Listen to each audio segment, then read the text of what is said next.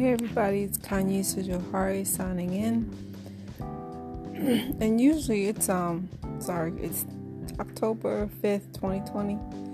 And usually what I do is I record in the morning, but I was inspired to record at night.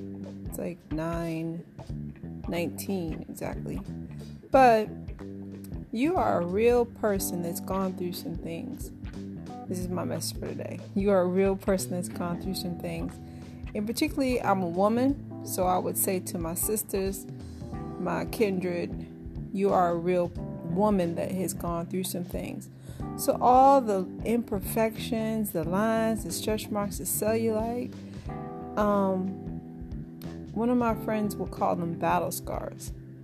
Something to show that you've been on this planet, And I think, because I got my battle scars, got plenty battle scars, and I think part of my problem has been that I saw the battle scars as imperfections, where the battle scars, the marks, the imperfections or the perfections are signs that you've moved through some things. And that you're to be proud of that. And anybody who makes you feel bad about those battle scars, those marks, those perfections, are they really for you?